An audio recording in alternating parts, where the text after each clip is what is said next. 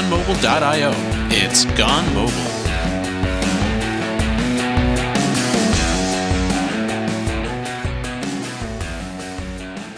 Welcome back to another episode of Gone Mobile. In this episode, we're joined from Build with David Hamilton. How's it going, Dave? Hey, it's good, thanks. It's great to have you here. How's the conference been for you so far? It's been really good, very interesting. It's awesome. Yeah, we're coming up on the end of 3 days here, so it's been an exhausting few days, but a lot of fun. Yeah, I'm feeling quite tired now. So. Yep. What you can't see on the audio version of this is me chugging coffee right now. So anyway, back to business here, right? So you've been building a lot of stuff with Bot Framework, and some of which was even like featured here at Build a little bit. Which is a really cool topic. Bots are really, really hip right now, but we haven't covered it on this show at all. So, let's start with the very, very basics before getting into some of the cool stuff that you're building that we can actually demo, because this is an audio podcast with some spoken bot stuff. But what is Bot Framework? What does it give you? So very simply, Bot Framework is a way to code once and communicate with lots of chatbots out there. I'm not going to remember the full list off the top of my head, but there's Facebook Messenger, Skype, Kik, Telegram. I think they've just recently announced Bing as a chatbot as well. And also kind of the buzz one around Build is the fact that Cortana has skills available for it to rival Alexa. So as a developer, how do you actually use the Bot Framework? Like, what languages or libraries are there for you? So it works from C# or Node. It's pretty simple, really. There's a NuGet package in the C# side of things that is just a bot builder. Download that, and you're kind of up and running pretty immediately. Mm-hmm. It's dev.botframework.net, I think, is the URL where all the documentation and everything is. It's really simple to get going. Cool. And how much of a it's obviously trying to act as kind of an abstraction layer, I assume, over all of these different outputs, whatever. I'm not sure what they actually refer to them as in the Bot Framework, but your Skypes, your Alexas, your so on. How much code reuse do you get when you want to target all of those different things? The majority of it is there. I guess when you're developing a bot, in some ways, it's similar to think about sort of building an app where you've got different pages that have different sets of functionality, but at the same time, it's completely different. I'll try and explain a bit more about that later. Just like how much of an abstraction is there over, like, how much code reuse do you get? So basically, the main context of it, the main functionality is all the same everywhere, and if you're looking at the very low end of some of the channels that are available, you can send out via SMS. SMS is not a very rich channel. It can only do text. Whereas you look at Facebook Messenger and Skype, they're very, very rich. They can do lots of graphical things with buttons on it. So if you want to slim down the number of channels that you work with, you can have a massive amount of code reuse. If you want to work with every single channel, then you're going to have to do some bits of functionality that are specifically for that channel and just focus on how that channel needs to differ slightly. But it's all about the output of how it delivers as opposed to the actual functionality of code behind it, if that makes sense. Yeah, definitely. So for these different channels, like say I wanted to do text messaging and Facebook Messenger, so two on the totally opposite ends of the spectrum there is in terms of depth of functionality. Does my code then specifically target some sort of class or API for Facebook, or is it just that there are some fields that you'd fill out in a request or something that get ignored on the SMS side?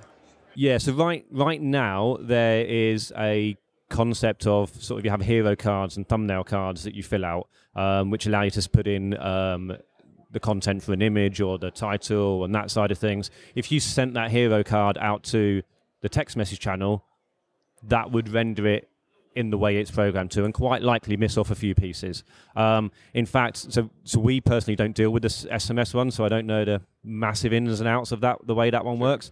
But for example, on Facebook, I think their hero card doesn't deal with a subtitle. You just have a title and some text, whereas on Skype, you can have a title, a subtitle, and some text. So the bot framework in the background just does a little bit of sort of amalgamating of this information together to make sure it still all goes out there. But in some instances, it's actually a better user experience if you miss it off on a certain channel. But the bot tells you what channel you're talking to at that point in time, so you can very easily make that decision and say, oh, if this is Skype, I just won't do that little bit, or will do that extra bit. Okay, but in terms of sort of the code API that you're dealing with, it's still the same objects, the same method calls. It's just that you have to sort of know up front which channels support which features. Yes, it's exactly the same objects that I'm working with. And in fact, from what I understand, that's all about to change in the future. But one of the announcements that's been made here is about the adaptive cards. The bot framework is one of the services that will be supporting adaptive cards shortly, which means that you will literally just put together this card how you want, and it will just go out and be rendered on everything. Yeah, that should be super interesting. Does that basically summarize what adaptive cards are? Was there more to it than that? So adaptive cards, this is kind of new to me, so I don't know the ins and outs of them yet. So fair. I may not be the right person to ask all of this information on for that. But they're being used in the new timeline feature of the Fluent design language. They're being used certainly within the bot framework. So the idea is that within that, I am able to customize the information that I want to send into it in a standard way. It's a JSON-based structure, and I can just go in and say, well, I'm going to put this text object in, this image object, this other text object. Some of them I can change a size or whatever and say it's in bold, and then it's up to the channel at the other end on how it then decides to render that. So in the instance of the bot framework, the framework would take the adaptive card in, and that would go, right, so on Facebook, we're going to change that to this specific Facebook markup, which should give a great deal more flexibility to be able to support some of Facebook's strange lists that they offer in comparison to Skype that doesn't offer the list style side of things. That should make things pretty interesting then. Yes. So what is the sort of hosting model that you, like, is this a client-side library, a server-side library, both? Like, what does that side of the story really look like? Okay, so the bot framework itself is a REST API, which Microsoft hosts somewhere within all their cloud of things. So all we need to do is host our own API that has our logic of how our service needs to function. For us, that's just an Azure website with an API handler on the end of it that the bot framework communicates to. The setup of that is really, really simple. Just on the bot framework portal, put our URL that it can communicate to, and all the requests just come straight to that. And cool. So then is your API then acting as basically a proxy between your user and the bot framework stuff, where you're making server-to-server bot framework calls, or do they eventually get a direct channel of communication there? No. So the user, let's say, for example, the user is using Skype. They're obviously talking directly to Skype. Skype will have our service registered as a bot, and the bot framework does the configuration here for us, and it's the same. It does the configuration, or tells us the configuration we need to put into Facebook's side of things. Mm-hmm. So on the Skype or Facebook configuration of the bot framework, of the bot that the user's communicating to, we would put in a bot framework URL. So the Skype or Facebook service communicates to bot framework. Bot framework then communicates to our API, which we utilize to then communicate to all of our data and pull back the business logic. So we are literally API to API of our service to bot framework. It then distributes it how it needs to. Okay. Oh yeah, that makes a lot more sense. So going back to sort of, we were talking about a moment ago with all these different platforms, and some of which support some fields, some, some don't. How much disparity is there? How much does that really manifest itself in like sort of day-to-day bot framework development usage? Like, is there a wide gap between a lot of these platforms, or are they pretty consistent? If we look at the most simple service of SMS, it supports very, very few, sort of a very small amount of rich functionality, next to no rich functionality. Whereas if you look at the sort of the Skypes and the Facebook Messenger, they support a massive amount of rich functionality. So if you're comparing from one end to the other, there's a massive amount of change between the support that's available. But if you're comparing, say, Skype to Facebook, there's very little difference in the functionality of what's available. So then, So if a lot of these platforms are, generally the same, especially from a user perspective, they're all performing similar types. The interaction models are the same. So like you were talking about before, the feature set is going to be pretty consistent. Are there does Bot Framework give you any sort of way to go around any, say, limitations imposed by Bot Framework? Like, let's say Facebook releases some really cool new feature that you want to take advantage of, and Bot Framework doesn't have any kind of abstracted support for that yet. Is there any ability to kind of go around the walls of Bot Framework, or would you have to just do a custom separate integration? Yeah, basically you can bypass the sort of the common features that the Bot Framework provides you. At the end of the day, what is sent into the Bot Framework is just a payload of some kind in whatever format that you require. If the Bot Framework doesn't understand that payload, it will just pass it straight on. So if I really want to take advantage of Facebook's latest thing that they put in there and the Bot Framework doesn't support it, I can just manually put my own payload into that, and that will be sent straight through. Oh, that's great. Yeah, because I can imagine that eventually the abstraction's gonna miss something, or they're not gonna keep up with some new feature. But it's nice that they accounted for that right from the start in the design there. So I think that's a good sort of foundation for what Bot Framework is. It sounds really easy to kind of get up and running. So let's talk a little bit about the stuff that you're building with it. Yeah, okay. So I run an organization called Gig Seeker, which is all about live music discovery, helping people find concerts near them. Primarily, we are a UK service. However, we have just launched into the US just in time for build and everything. So you should start to hopefully hear our name around a little bit more often over here. But our aim is to kind of provide the ability for people to, in whatever format they want to, just be able to ask a question, say, what's going on in Seattle tonight or this week or whatever, or what can you tell me about whoever my favorite artist might be and what their next upcoming events are. And in fact, as we move further forwards into our journey and add some sort of more functionality, like, can you notify me when Adele is playing next or when she next announces a tour, which could be 2 years away from now. So we are looking at including the ability to pick that up and then reopen that conversation on whatever the platform is it's come in from, and kind of say, hey, Adele's just announced this new tour. Do you want to go and buy tickets for it? And you can go, oh, yeah. And we'll sort of guide the user through that journey nice and easily. That sounds cool. So I'm assuming that there's interfaces outside of Bot Framework, and then the chat stuff that you're adding just augments that? Yes. So at the minute, the service that's out there is very much around the discovery side of things, and it's very minimal.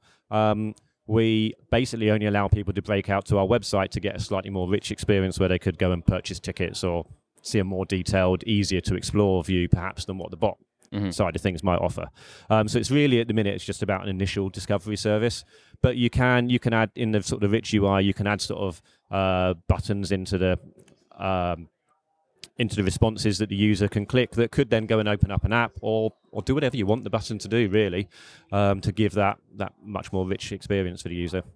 That's cool. So what platforms are you targeting then for your chat experience? So right now we've launched a brand new Cortana skill with Build. We're one of the featured skills that's out there. And over the course of the next couple of weeks, we will also have Facebook Messenger go live along with Skype and the new Bing chatbots that are also available. mFractor is a productivity tool for Xamarin Studio Mac to make developing your Xamarin Forms apps faster. Working with XAML is a breeze with mFractor. Its XAML analyzer detects dozens of issues at design time and lets you fix them in just a few clicks. Using mFractor means you write less boilerplate code. Simply generate C# right from your XAML. This frees up time for you to write the core app code that actually makes your business money. You can get started with mFractor today by visiting www.mfractor.com and downloading it now. So kind of building on what you just talked about, like, let's use Cortana as an example here, and building on what we talked about earlier about how you kind of get started, like what were the pieces that go into creating that skill? Like, what sort of things did you have to process on your side to enable these sorts of conversations? So the first thing I guess the first thing for anyone that's looking to create a bot of some kind is you've got to throw everything you've learned about creating an app or a website out the window, because you've got to think about it as a conversation. If I'm having a conversation with you about sort of what events are going on around here in Seattle at the moment, you could go on and ask me about ticket prices for something, but then in your next sentence you'd say, oh, and what about Bruno Mars, who happens to be the person that's headlining it? I know through the context of our conversation who and what you're talking about and the fact that it's still relevant to an event. But if you think about that from like an app perspective, I'd have been maybe looking at the app, moved on to view a whole list of tickets, which is a different page.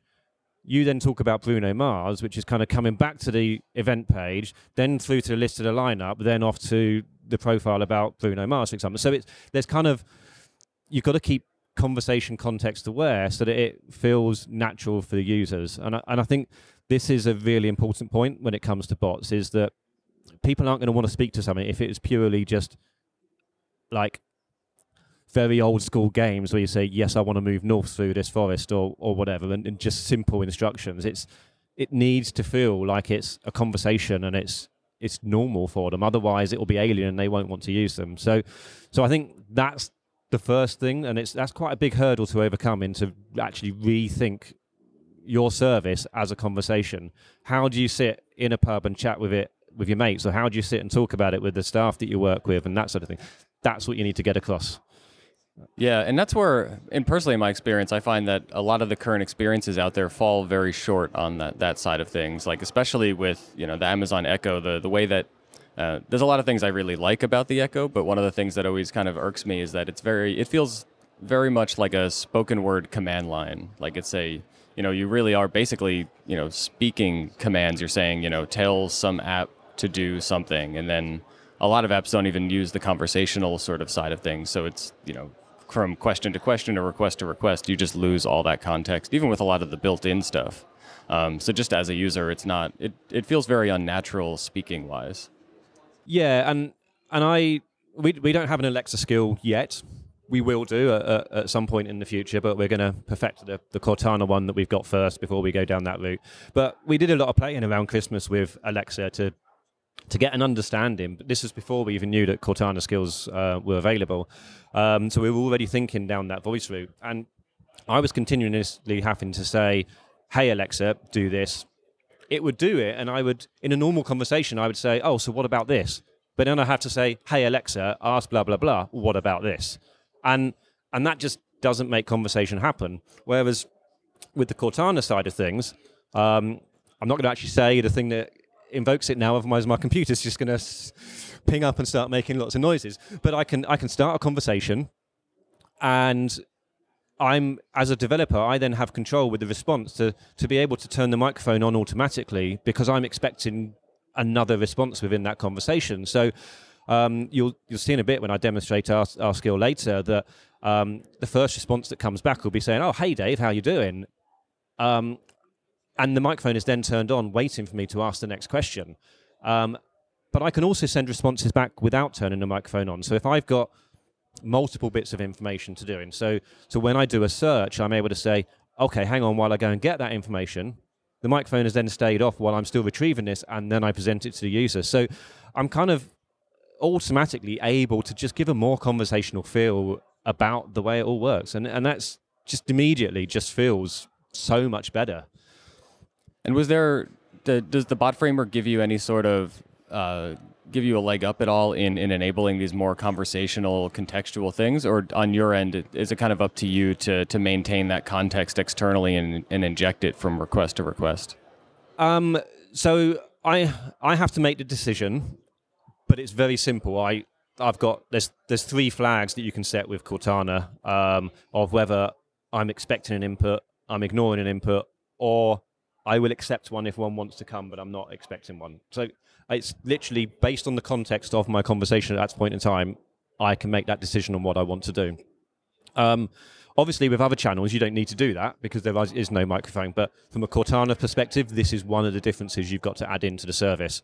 But again, we go back to talking about the disparity between the other channels that are out there. You can set this on all channels, and the other channels will just ignore it. So you don't have to code specifically differently. You've just got to include it in what you're coding. Okay. And I would assume that things like if you want to show imagery and things like that, that's one of those things where something like Cortana would, just ignore or something like that.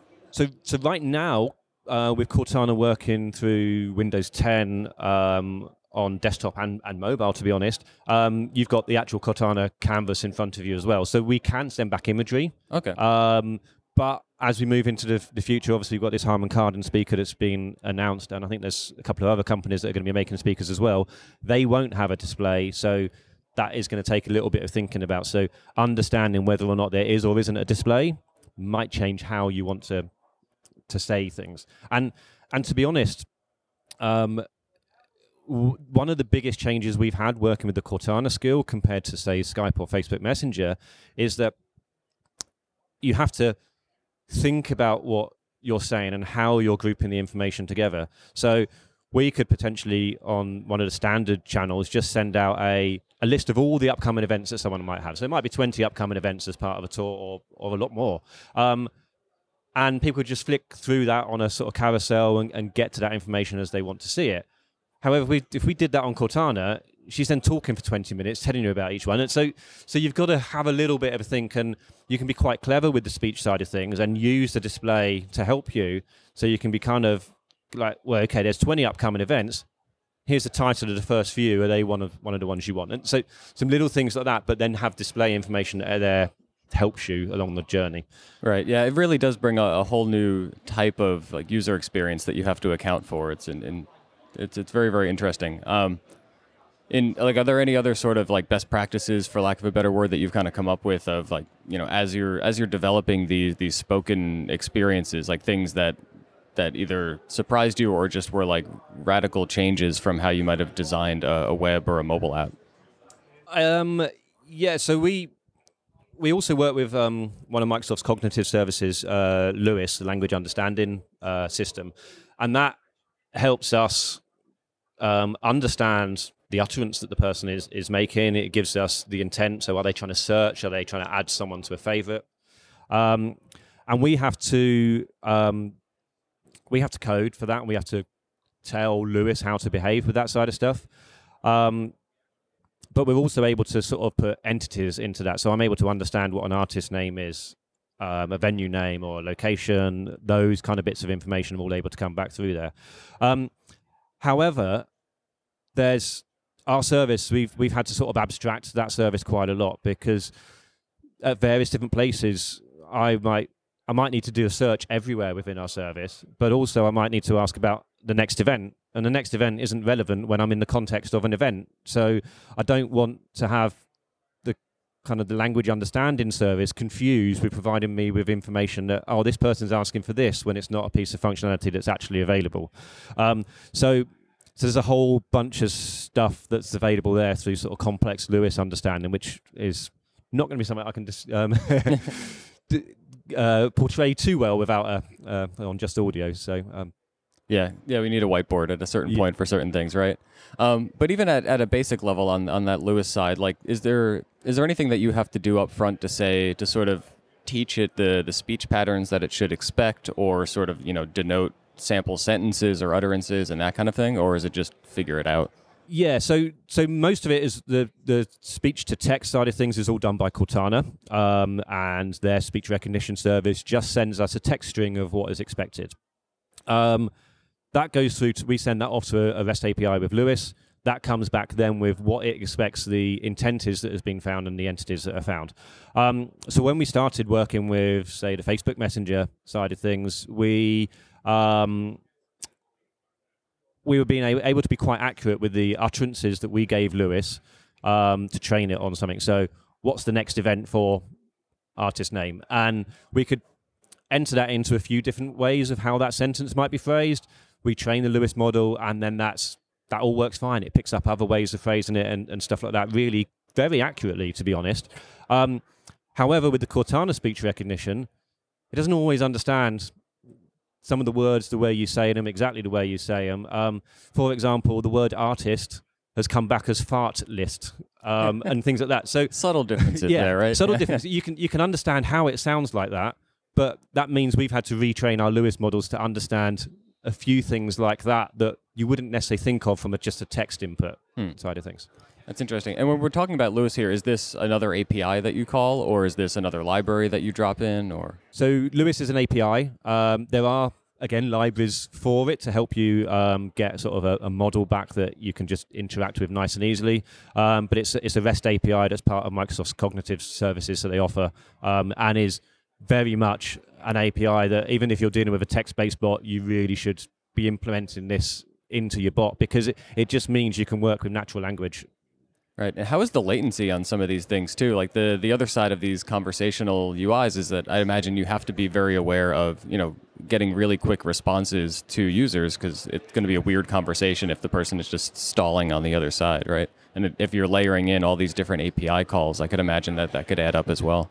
So you're able to send things back like a sort of a type-in response. So you see on WhatsApp the little dots that pop up when someone's typing. So as a bot, we can send those back so someone can see a response is happening. So we can do that before we start making the API requests and stuff. But to be honest, it's all pretty quick.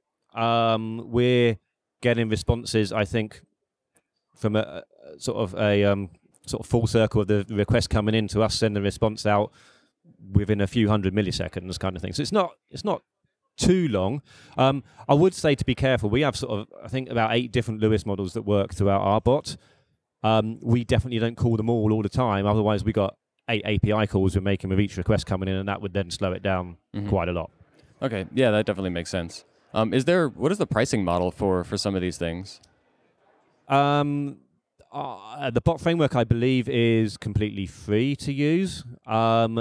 It's really the hosting. So Azure websites, they certainly offer a free service. And if you want bigger, more powerful things, then there's more cost behind that. I think with Lewis, again, you get X amount of transactions free per month or per day or something like that. And if you want to be able to do more, then again, it costs you.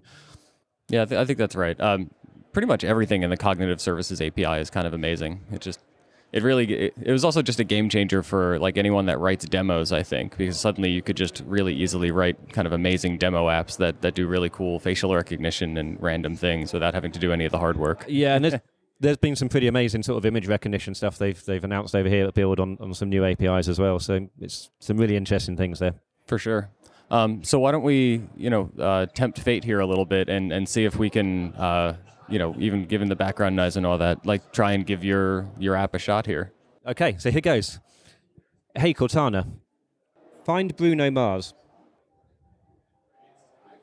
Bruno Mars, really? I'll have an answer for you in a minute now. So here is Bruno Mars. What would you like to do next? What's his next event? Bruno Mars has 50 events coming soon. The next event is Bruno Mars at T-Mobile Arena in Las Vegas. Okay, so that's kind of a very, very simple. I was just able to, open GigSeeker, and then I'm able to sort of welcome the user in and work into that conversation. You noticed I didn't have to keep on saying, hey, Cortana, or any of that side of things. I can actually go with a much more detailed request right from the beginning and get straight to a whole bunch of answers. Ask GigSeeker what events are in Seattle this week.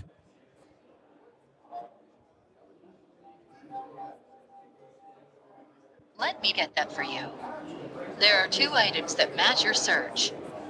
1, Everclear at Showbox Sodu. 2, Congos at the Showbox. Okay, so we're at the end of the week, so when I said this week, there's obviously not much left. Right. That's still really cool. So building on that and going back to the speech pattern stuff that we were talking about before, like how much do you have to account for the variety of ways that you could you would ask questions like, when is he playing next, or who's coming up this week, and that sort of thing? Okay, so probably, I guess you probably need to think of sort of between sort of 5 and 10 different ways of saying something for that. So if my intent is for next event, think of the more ways you can think of, the better she's going to understand you. But I think for next event, we did it on about 4 things, and then from there, she's worked it out continuously herself all the time. So it's not it's not too hard, but it's not always accurate. So with Lewis, you have the ability to go back in. You can see all the live things that everyone else has said to it. So you can go, oh, actually, that should have been that. So I was doing my talk on Wednesday at one of the Code Story theatres over here in Build, and we looked at the Lewis model that was there, and someone had asked during the day to see information on the gorillas. The gorillas is spelled with a Z at the end, but obviously Cortana recognised it with an S at the end. Huh. So Lewis hadn't understood that gorillas with an S was one of our artist names. So we've been able to go in, tag that as being an artist name, so that next time it would understand that, and then it would hit all our search systems to then come back properly. So you've got to be conscious, though, that when you're creating this, that if Lewis doesn't get it, you need to better help the user through the journey. So that particular user should then got a prompt to say, well, are you searching for a venue, an artist, or a promoter? Not a promoter, sorry, an event. They'd have hopefully said artist, and it said, can you tell me the name of the artist? So you can go to that kind of very granular level of ask a question to help the user on that journey. So if any of that information is missing from what you get back from Lewis, you have the ability to then ask that question. But that does take a little bit of thinking about within your planning of the journey and planning of your sort of the back-end service. Right. And I guess it also probably, for stuff like that, it makes you want to go towards more like some sort of search system where you can search by something that sounds the same instead of necessarily is spelled the same or something. Yeah, so here actually we use Azure Search, and which is really super simple to set up. It took us about probably half hour to import some of the data from our database of all our different artist and venue names in there. And then that provides us, again, with a simple REST API, so we can just call that. We get a bunch of JSON responses back that are all scored as to what it thinks are relevant things. So I think I know that for Bruno Mars, because it's the artist we use as the demo one, it's not one I necessarily like, I should just say that, but it's the one that we use as a demo one on the stage the other day. And the first result that comes back from Azure Search is Bruno Mars. But then there's an artist called Bruno, then there's someone called Frank Mars or something like that. And there's a good long list of artists that I could choose from. So again, it's then up to my logic to go, oh, actually, yeah, there's an exact match and we think that's what someone wants to do. I can assign different scoring profiles, so that can change the weighting of how the results come back.